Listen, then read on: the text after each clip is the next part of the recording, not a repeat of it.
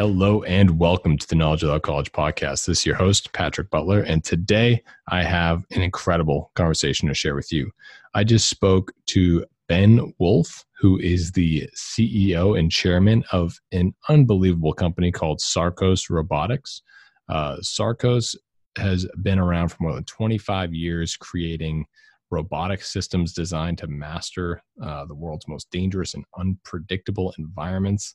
They have a mission to save lives and prevent injury while helping humans go farther and accomplish more than ever before. We talk a lot about the mission of Sarcos, some of the new technology Sarcos has, some of the use cases of these robotic technologies, including a truly elegant exoskeleton. It's really cool stuff and has amazing implications for the future. This was sort of mind-bending conversation that we had here, and I'm excited for the future of this technology. So I'm sure you all enjoy this episode. So please, without further delay, enjoy this conversation with Ben Wolf.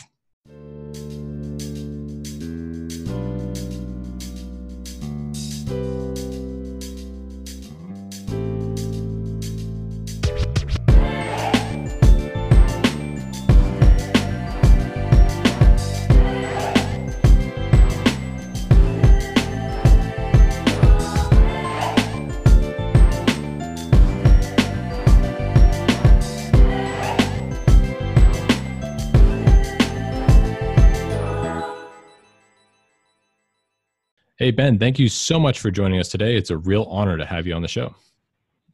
Thanks for having me, Patrick. So for the audience out there who's maybe not familiar with your amazing work just yet, would you mind telling them in your own words what it is that you do and how you got to this point? Sure. I'm the CEO and chairman of a company called Sarcos Robotics, and we focus on making robotic systems that augment people rather than replace them.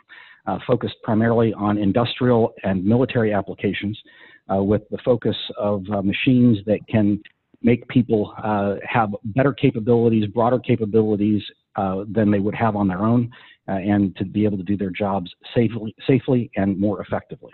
We focus on things like exoskeletons and other types of robotic systems that allow people to be superhumans, to lift a lot, to manipulate a lot, to do heavy lifting tasks, and to do strenuous work without putting any stress or strain on the human body. So the focus is number one on safety and number two on enhancing productivity. The company has been working on this kind of technology for more than 20 years. The company was originally founded back in the 80s. And started work back then on prosthetics, electrically actuated prosthetic arms. So the team way back then created the very first electrically actuated prosthetic arm.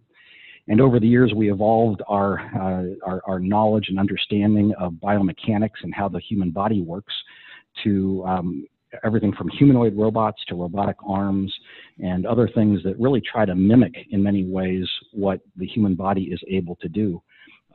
So we started the work with humanoid robots in the 90s and moved into exoskeletons with an initial grant from DARPA back in 2000. And so the exoskeleton that we're working on today and bringing to market today is the culmination of 20 years of work. Wow, that's amazing. And for anyone out there who has not seen the videos of this exoskeleton in action, I encourage them to go over to the website because it's unbelievable. When I first saw it, I didn't think it was a real video. It seemed like, it's one of those sci-fi, something that you can't really imagine actually coming to fruition. But it seems like you guys have really done some incredible work there, and it's unbelievable to see. I have to ask, did you see this sort of course playing out in front of you, decades ago, or when did you sort of see the idea of this becoming something that was feasible, realistic, and something that could be a real, functioning business? Well, our first work with DARPA back in 2000 was all focused on how do you give soldiers the ability to carry more load. We all know that soldiers have to carry a lot on their backs, equipment and supplies. And so what DARPA was originally interested in was how do you give soldiers more stamina and strength to be able to do their jobs more effectively in the field. And that's where the work began. As we continued to evolve the technology and advance the state of the art, we became increasingly aware of the ability to have this not just be focused on military and logistics applications in the military, but also to be able to solve a number of problems that existed in the industrial workforce. In 2007, Raytheon bought the company, and we became the robotics division of Raytheon and focused from 2007 for the next 7 years really on the military applications. At the end of 2014, I got involved with the management team, and we did a management buyout of the business and completely separated from Raytheon. And it was at that point in time that we decided to start leveraging the capabilities that we had developed to focus on the industrial marketplace. So I'd say that, to answer your question directly, it really began in kind of early 2015 when we started charting a course for how the technology and the products could be directly relevant in the commercial and industrial world. And that's what we've been, nose to the grindstone working on ever since then. That's incredible. And I have some questions about how it relates to the industrial work area, but it's amazing how, the similar applications for a soldier, there's people every single day that have dangerous jobs.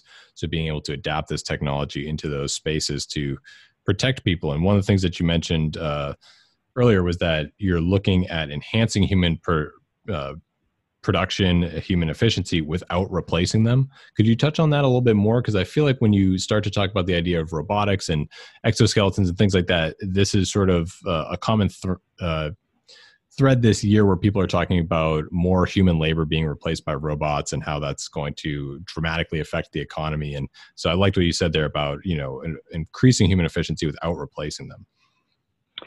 Yeah, there are a lot of companies that have focused for a long time on automation and the role of robotics in automation. And there's no question there's a very valid place for those technologies and products in the economy. Those types of tasks that are highly repetitive in nature, that are structured, where the machine can do something better, faster, more efficiently, more cost effectively than humans, often referred to as dull or boring jobs.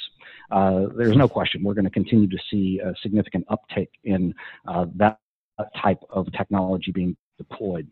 But what we noticed was that there are a lot of jobs for which the tasks are not repetitive, or they are in more unstructured environments. And that's where automation really doesn't have an opportunity to shine because things are different with almost every task or every application. And our view is that artificial intelligence coupled with robotics and automation will only get us so far just because of how varied a lot of these work environments and tasks are. So our whole focus is how do we leverage the best of both man and machine, relying on human intelligence, human instinct, human judgment and wisdom, to couple that with the strength and endurance and precision of machines. And in our view, there's really only one way to get there, and that's to put a human in the driver's seat, if you will, for the robot. Not dissimilar to what we've done historically with other types of large machinery. When you think about a human driving a forklift, for example, that's relying on the same kind of combination of human skills and machine capabilities. And that's what we're doing with our exoskeleton. So for all of those jobs in industries that have a lot of variation, that's where we will shine. And we think that those are the kinds of tasks, frankly, that aren't going to be ripe for automation, certainly in my lifetime and probably for generations to come. I see. Understood. You mentioned that you had a sort of the first versions were coming out towards the end of the year. And, it's amazing to me to see even how good looking the first version is. And I'm curious if you've imagined, sort of what the difference would be between the first generation product that you're launching versus what this could be maybe 10 iterations down the road.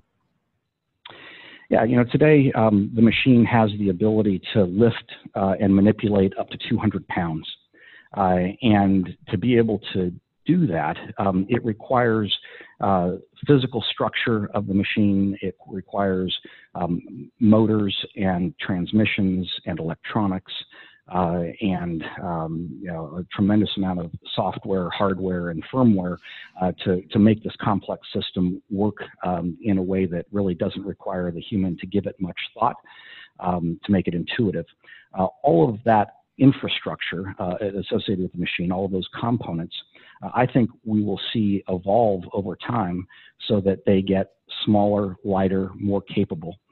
So the machine that you see today, as you say, is a pretty good looking machine, but what I would expect to have happen from the physical appearance and overall capability set over time is it will become more capable with less weight, less mass, longer battery life as battery technologies continue to evolve. So that's kind of what I think will happen over the next multiple years in iterations as materials get stronger and lighter, as motors become more efficient, and as battery capabilities continue to become enhanced.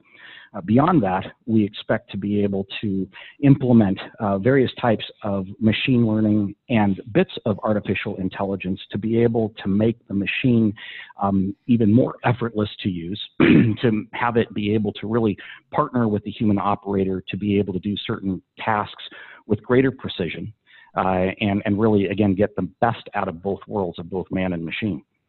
So we have not yet implemented any significant amount of artificial intelligence or machine learning into the machine, but over the next several years we will. And so a great use case or example of that might be if you think about a human using a tool while wearing the machine, like a handsaw, electric power saw.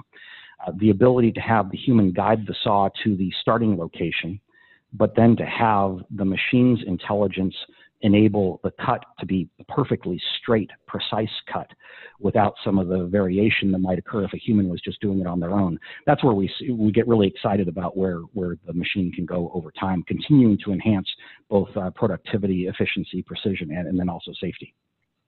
When you describe the sort of future iteration, I really can't help but to think of anything but like an Iron Man suit. Is that somewhat accurate? I was asked recently by someone fairly senior at the Pentagon about, somewhat tongue-in-cheek, when can the machine fly like Iron Man? And my response was, when somebody can produce the arc reactor, then we can talk. There's no question that Hollywood has created some both expectation and an awful lot of fantasy around what machines are capable of doing. Hollywood isn't constrained by the laws of physics. Unfortunately, we are. And so I think, again, we'll see it get lighter and more capable over time, but the odds of it doing what we've seen in Iron Man movies are probably a bit more remote. Now, what you see in some of Iron Man's predecessor movies, things going back to like the Aliens movie with Ripley and the power loader, that's certainly something. I think we've actually advanced beyond what was shown in that movie. Yeah, certainly your machine is more elegant than what's depicted in Alien. Thank you. Sure. So I myself, I'm also an entrepreneur. I'm in the solar industry. And so for me, I'm always on the lookout. I'm especially keen to watching for innovations in sort of ancillary markets, things like battery technology and, new mining technology that might change my industry entirely.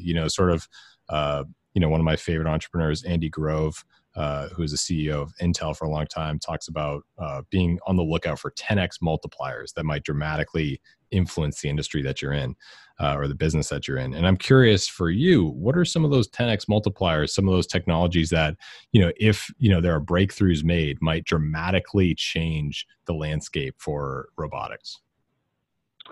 Well, I think power really is one of the biggest issues. One of the big impediments to mobile robotic platforms, of which I'll include our exoskeleton, has been the amount of power they consume, and then how you can efficiently power those machines to enable mobility.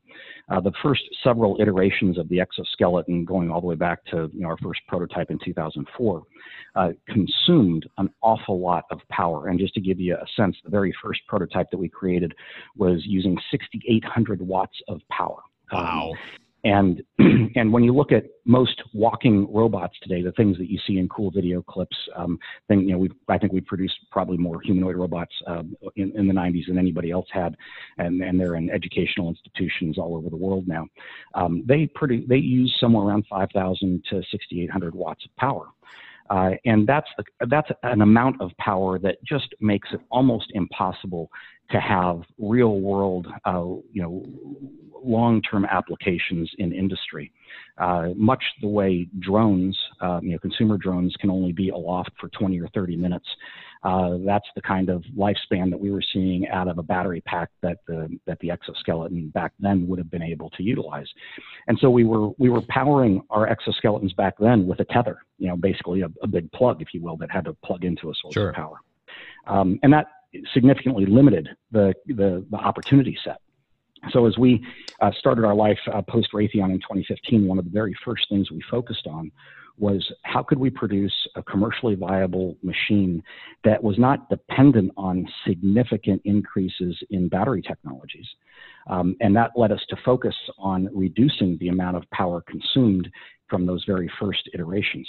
So we moved from 6,800 watts of power being consumed in the first iteration to our next major development brought it down to half of that. And today, with our alpha units, we are down around 500 watts of power. So we've cut more than 90% of the power consumption out of what the suit utilizes. And Patrick, because you work in the industry, 500 watts of power is that's about the same amount of power that a modern flat screen TV is using. And to be able to have a machine that can lift 200 pounds, can walk at 3 miles an hour, and can last for a fairly significant duration on a single battery charge is a huge feat. And I think that whole issue about power consumption and increasingly efficient power supplies is one of the single biggest areas of focus for mobile robots. That's incredible. I had no idea it could be that efficient, especially from your starting point to where it is today. It makes my mind, scramble just even thinking about how this could look in another 10, 20 years, how much more efficient that could be and what the output of a machine like that could be. You could probably lift 1,000 pounds, with a similar amount of wattage being pulled. That's crazy. Yeah, that is one of the three big achievements that we've been able to accomplish. And without that, we simply wouldn't have a viable commercial product. What are the other two big achievements? One of them was getting a machine that was able to move with most of the same range of motion and dexterity that humans have. What we call kinematics, the ability to have the machine map the way the human body moves, so that it doesn't require you to do things very differently than you would if you weren't wearing the machine, other than you're a lot more capable with more strength, more endurance, and more safety. So we put a ton of time into understanding the kinematics of the machine. And because people come in different shapes and sizes, trying to have as close as we could get to a one-size-fits-all machine required an awful lot of effort on our engineering team's part to get there. The third big achievement is in the software and controls area, where this machine can be very intuitive to use. We have people that can get into it for the first time and with just a very limited amount of training start using the machine. And what they all tell us is that the machine starts feeling like just a natural extension of the body. There is not latency or delay between the movement of the operator's arm or leg and the way the machine moves. So it doesn't require you to think about how to move the machine or to interact with the machine. Instead, the operator can put all of their attention and focus on the task at hand. And that, again, is a number one requirement from our perspective, to be able to make it intuitive and natural to use, feel like an extension of the body, not require a lot of attention and focus from the operator. And to do all that, by the way, while it only takes about 30 seconds for the human operator to get inside of the machine and start operating it. Wow, that's amazing. And so does the machine take the cues from, like a slight amount of, pressure, like if you were to move your arm upwards, it's going to feel that pressure and it's going to sort of replicate that, or how does it take the cues from the human body? Yeah, we've got a significant number of sensors embedded in the machine, more than 125 sensors in the machine. And the sensors, coupled with the processing power that we have on board, we have an equivalent amount of processing power that's pretty analogous to 3 big servers. So a tremendous amount of compute power on board, and much of that compute power is all focused on how do we translate the slightest amount of human movement into the machine's movement so that it does just naturally follow the movement of your limbs. And that was a big achievement to get to that point. Wow. Yeah, that sounds it sounds amazing, especially the focus with sort of it being intuitive. It's really what makes any technology really catch on, is the fact that, it can just be an extension of what we already do. I think that's part of the reason why, a device like the iPhone was so easy for people to pick up, is because you could give it to anybody and they can figure out how to interact with it, sort of just intuitively the way our brains are wired. Yeah. And that becomes even more critical when you're asking people to use a machine and when you're talking about doing dangerous or challenging tasks. They really need to be able to focus on the task at hand and not on the tool that they're using. Absolutely. And so you mentioned that you're looking to get this technology out into the industrial world, let's say by the end of this year. What are some of the industries that you see the most promising benefits for this technology? We've been working with a group of Fortune 100 companies over the past 2.5 years to examine their use cases and requirements, performance needs, safety requirements, and they come from a wide range of industries. So we have companies in our group representing the automobile manufacturing industry, the warehousing and logistics industry, construction and public works industries, aviation, cargo handling. Because the machine is as capable as it is, it really fits into almost any of the industries and use cases where individuals today, workers, are doing physically demanding tasks. I have to ask, have you considered any applications with, it's sort of a big year this year in terms of the future regarding space and space exploration and, the United States Space Force being launched. And I'm curious if there have been conversations or ideas related to utilizing this technology as it pertains to sort of the new industries that will exist with, the space industry. We've had some interesting discussions around what the suit can be used for in terms of manufacturing for that space. When you're talking about low volume, high mix manufacturing, kind of bespoke manufacturing, where you're not making millions or hundreds of thousands of units of something, but rather a smaller number, we're very well suited for that because, again, it's not that repetitious type of activity, but still heavy lifting and manipulation of heavy objects is important. So we've had some engagement on that side. In terms of use in space, you think about it, gravity plays a pretty significant role in making things not as heavy. And so the heavy lifting part of what we do in terms of a suit being worn by a human in space, probably not all that applicable.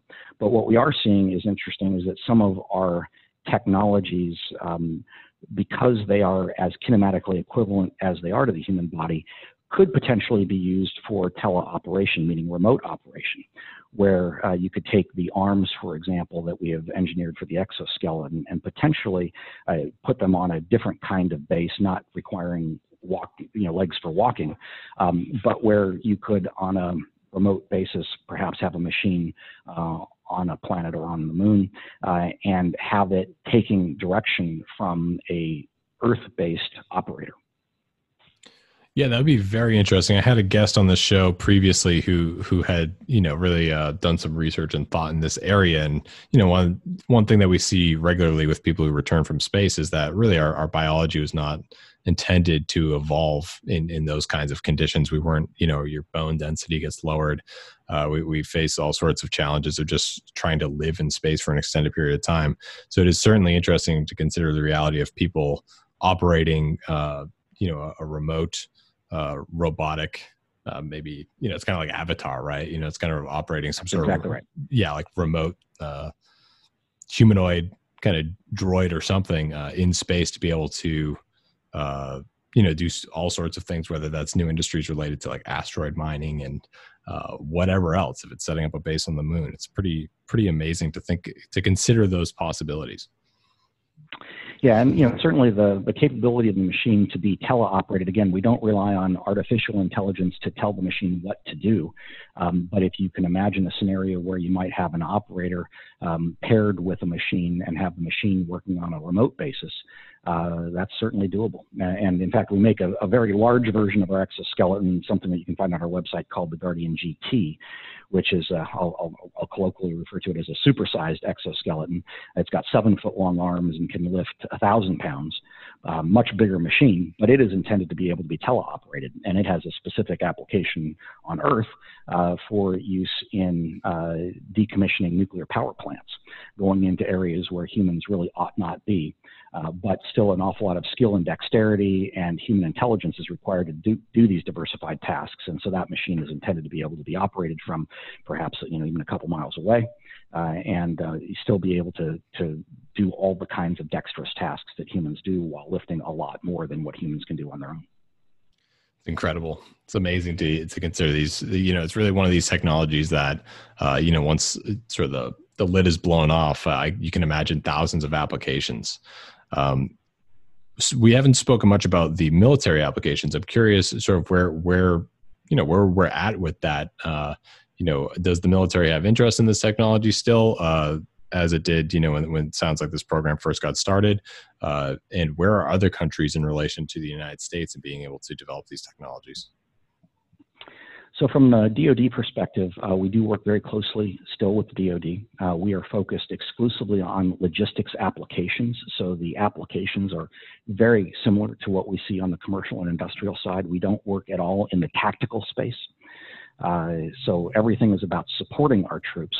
And when you think about what our armed services have to do in more remote areas, they don't have the kind of physical infrastructure that many of our commercial and industrial customers have even. So having a machine that is very flexible and agile and able to do a lot of different tasks is I think, very appealing. So we've publicly announced that we are delivering units this year to the military. So we're just getting started delivering our first units. I said that we'll be delivering our beta units at the end of this year, but we've actually already got some alpha units out in the field. And that started at the beginning of this year. We first showed, publicly disclosed and demonstrated our very first alpha unit in January of this year at the Consumer Electronics Show with our partner Delta Airlines, where the exoskeleton was on stage for Ed Bastian's opening keynote address for CES. And we were able to demonstrate some of the use cases that relate to the aviation industry. All those same use cases, whether it's repair and maintenance of planes or moving cargo around, all of those same kinds of applications that Delta Airlines has, our Air Force and other aviation parts of DoD have the same type of applications.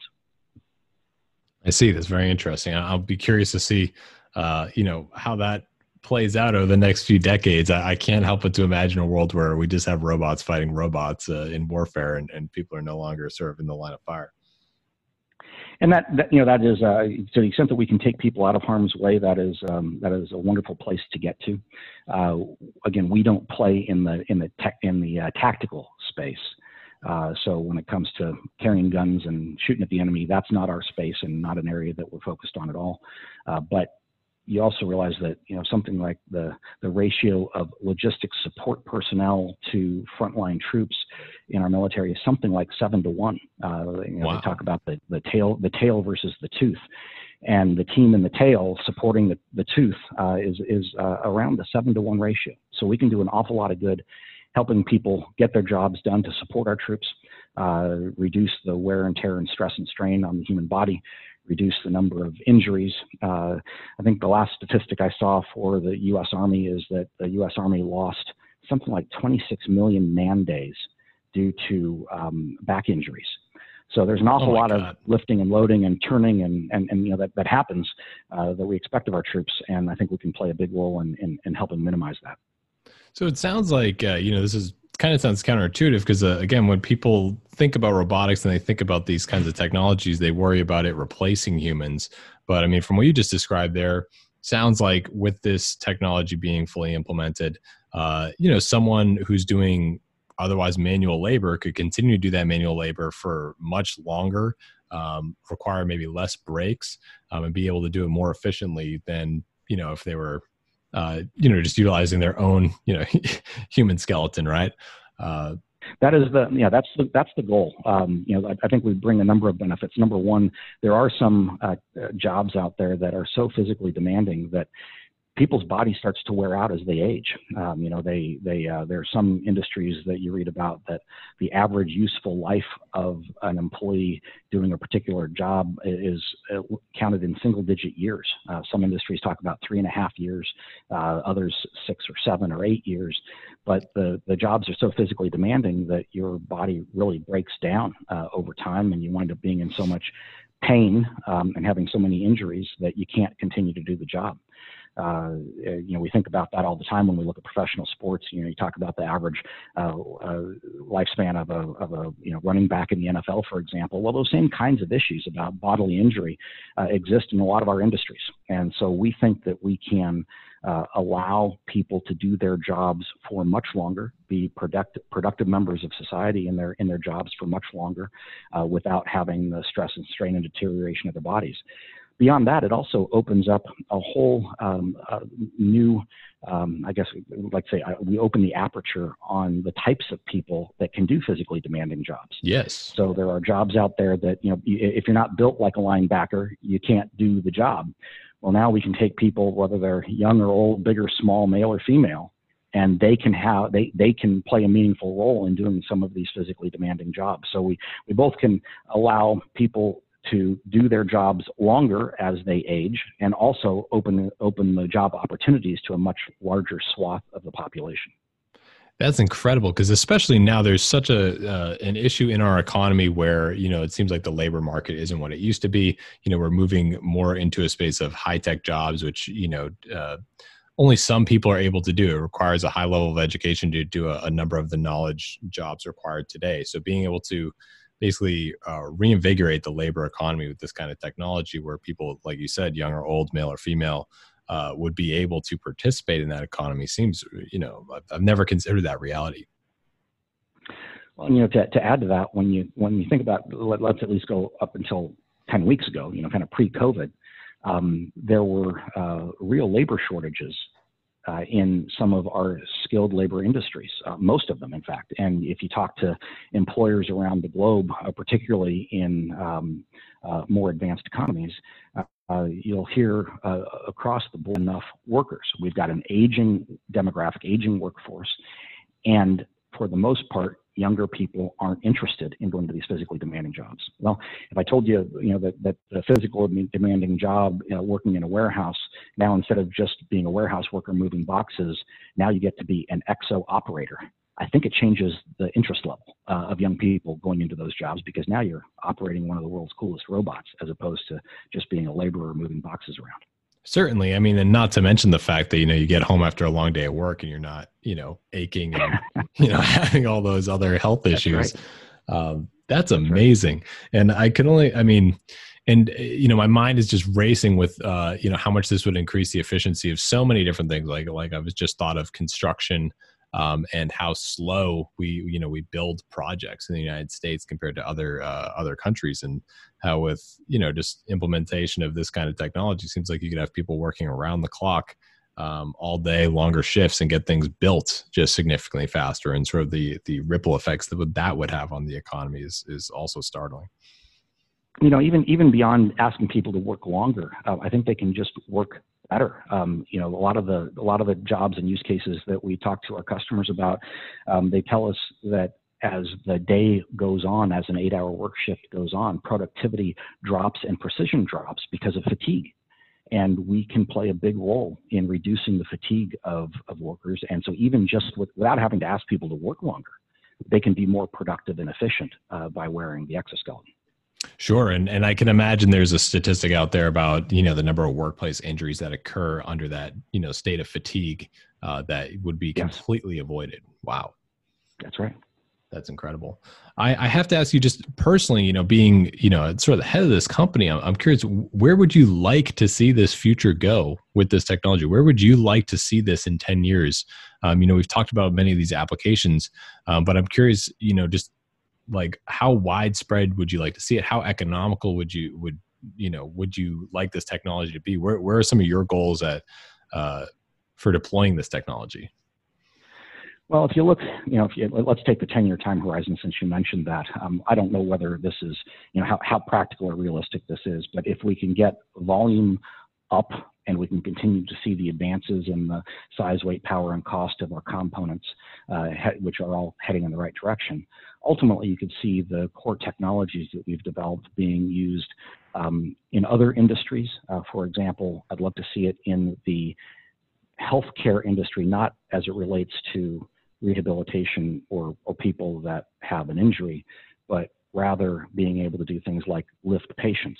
The single biggest incident rate for back injury of any industry or occupation in the U.S. is nurses and orderlies lifting patients. Now, it's going to take a different kind of format for the machine. It's got to look less industrial and than it does today. But I think that's a great use case and opportunity where we can really do a great service for our country's healthcare workers. So that's an area that industry-wise I'd like to see us evolve into.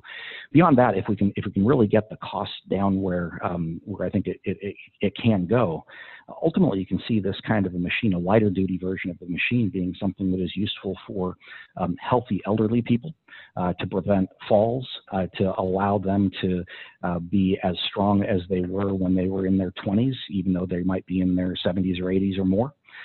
So I think that there's a lot of good that our core technology can do away from kind of the traditional industries that we're looking at, but we're not working on that today. To be clear, we're just focused today on getting it out to our industrial customers. Absolutely. Yeah. It sounds like, you need to start in an area where it's going to have the highest value, the highest impact, and basically, roll out from there. Yeah, that's right. It's amazing to consider this, the future with this technology. Do you ever consider any of the dystopian potential futures, it sounds like you guys have an understanding of the aesthetics, of the design and the intuitiveness of this technology and working with humans. So it sounds like, the mindset is in the right place to avoid these kinds of, maybe gloomy ideas of the future that some people have when it relates to this technology replacing some human functionality. But do you ever consider, do you have anything to remark about, some of maybe the more dystopian fears when it comes to this kind of technology? Well, I guess I'm a little more bearish when it comes to the realities of artificial intelligence in the real world. I make a distinction when I talk about artificial intelligence between real physical world applications versus digital applications and things that kind of live in the ether. I think we'll see artificial intelligence as we are today continue to progress and do amazing things when you're not trying to manipulate or engage in real world applications.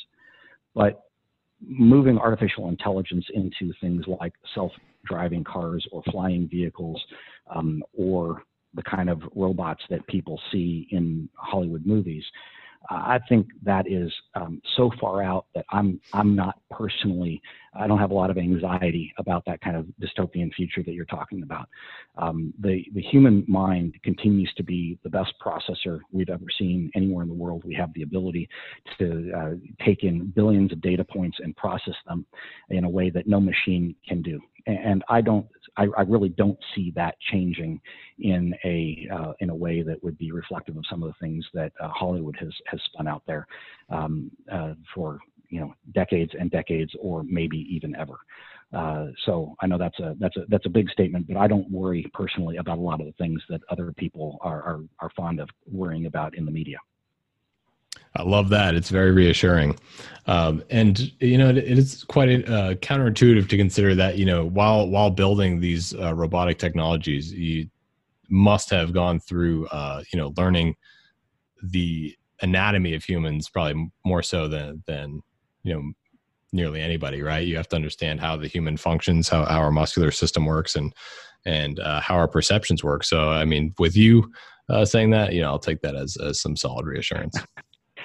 Well, I think it is a complicated thing to build a humanoid robot. It's a really complicated thing to build a humanoid robot that you can wear, that will work in tandem with and seamlessly with the human body. But just even getting back to the humanoid robots, it's not so much about the physical structure of the machine. It's about the processing power, the data that comes in from sensors. I think our current machine is producing something like 93 million data points an hour. I mean, it's an intense amount of data, and we're not trying to operate autonomously. So if you think about what you have to do from a sensor, data analytics, and processing perspective to be able to have a machine that could, I assume you're in your office or sitting at your desk, to be able to get up from the chair that you're in and open the door, navigate around furniture, and just go out to the parking lot. I mean, and every time it's different. It's just an extraordinary thing to try and accomplish, and I think there's just far too much fantasy involved in what AI is going to be able to do in the real world at this point. So just not something, again, that concerns me a lot. Excellent. Well, that's definitely good to hear.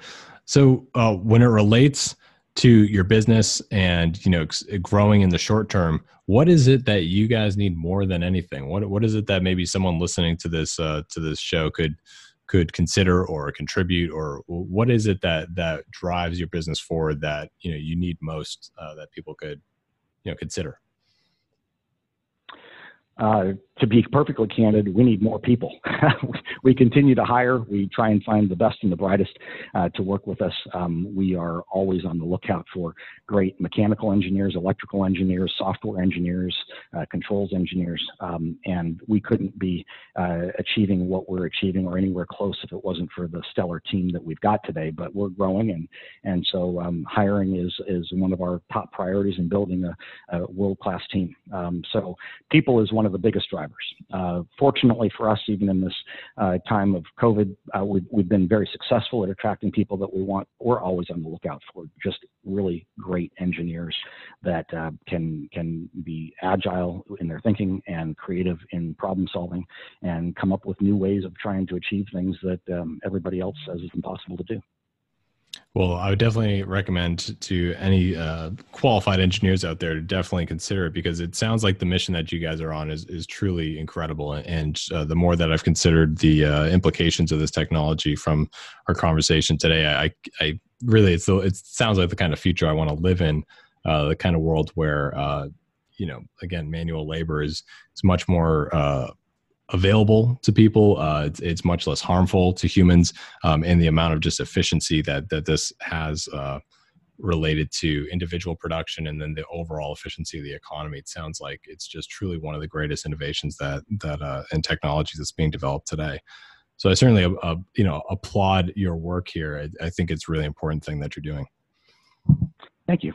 We think it's going to play a role in some of the things that are hot topics in the media today. The idea of bringing manufacturing back to the U.S. Obviously, one of the reasons why manufacturing started to leave the U.S. was because of the cost of labor and the low cost of labor in other countries. I think with the productivity gains that we can bring to bear with our exoskeleton, we can play a role in that idea of making more manufacturing cost-effective and a productive part of the U.S. economy. So that's one of the things we're really excited about. Now, I have to ask, when it relates to people and finding the right people to join your team, electrical engineers, mechanical engineers, and so forth. Do we have enough in the United States, or is that like a glaring issue where there's simply not the talent pool that we need in the United States? I think we've got what we need in the U.S. We've been so thrilled with the team that we've grown so far. Today we're about 128 people. I think a little more than 100 of those people are engineers. That's up from when we first split from Raytheon back in 2015, when we were 13 people. And so we see a lot of great candidates. We're always looking for more. I think because of the unique nature of the work that we do, and that it is, resonates with people that we're focused on robotics that augment humans, that are intended to fulfill our mission of saving lives and preventing injury.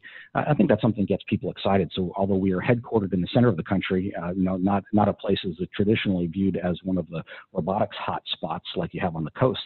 We're headquartered in Salt Lake City. We've had people move from Boston and from Texas and from Silicon Valley and really all over the country have moved to Salt Lake to join us. And so we're very gratified by that. I can't speak to whether we have enough engineering talent across the country to serve all of the needs of all of the industries, but certainly when you're working on things that are kind of cutting edge and world changing like we are, we've been pretty successful.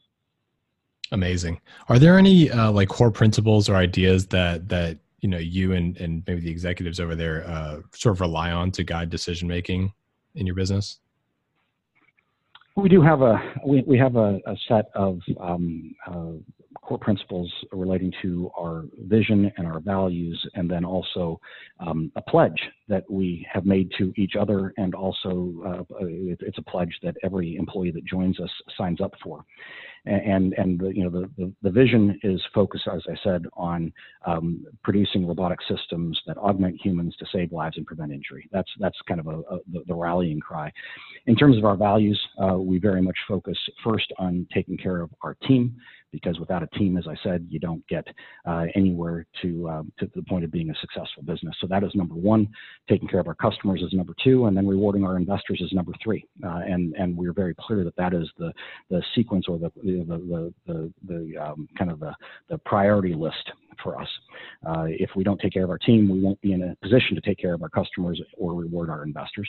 And if we don't take care of our customers and make them happy and delight them, we're not going to reward our investors either. So I think rewarding our investors is a natural follow-on and outcome of first taking care of the team and second taking care of our customers. In terms of the pledge that I referenced, it's a very kind of simple set of 7 items that all relate to how we treat each other and the commitment that we've made to each other as part of being part of the Sarcos family. And that's something that we publish on our website. It's included in every offer letter that goes out to potential recruits. It's something that we address in every interview that we have for new team members. And we really want to be sure that it's a series of commitments that everybody is excited about and can truly commit to. And has that pledge been around since sort of the founding of the business? The pledge has been around since I think we came up with it in kind of the middle days of 2015. So we'd come out of Raytheon and we were establishing our new business plan and starting to build the team. And the pledge is really came together as a result of my prior experience in building companies where I had not had a pledge like this, where we were not as clear about what it meant to be part of a team like this. And so it was a culmination of my thoughts and my partner's thoughts on what did we really want to emphasize as being the most important things when it comes to how the team relates to each other. I love that, especially, again, as an entrepreneur myself, we try to do similar things and see similar impact. It was really amazing the power that something like that can have on everyone's mindset day in, day out. And especially in a complicated and challenging emerging industry, it really takes, commitment to a mission and reminding yourself of that mission every single day to stay motivated and stay on track. So again, another thing that I love about what you guys are doing over there. Thank you. Before we wrap up, is there any final asks or requests that you have for the audience? Anything that you'd like to direct them to? Any final words to leave them with? Well, I think we'd love for people to take a look at our website, take a look at some of the videos that we've got that show what the product's capable of, and to the extent that you've got ideas about how it can be useful to fundamentally make the world around us better, we'd love to hear about it. Love that. Well, Ben, I really appreciate the work that you're doing. I think your business is absolutely amazing. I'm really excited to track the progress over the years. And, I can't say it enough. I think what you're doing is going to have unbelievable effects on the world around us, probably sooner than most people might think. So everyone listening, keep an eye out, because this is really something special. Great. Thanks for your thoughts and for your time today, Patrick. Great. Thank you, Ben. Truly appreciate it. Thank you.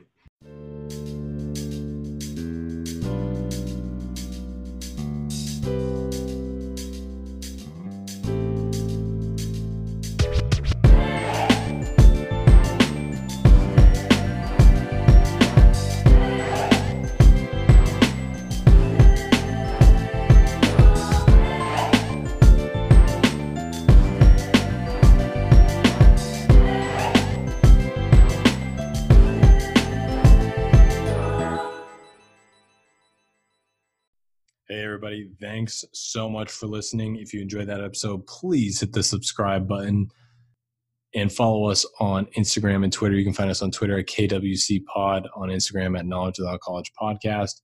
You can find me, Patrick Butler, at Patrick Butler00 on Instagram and Twitter.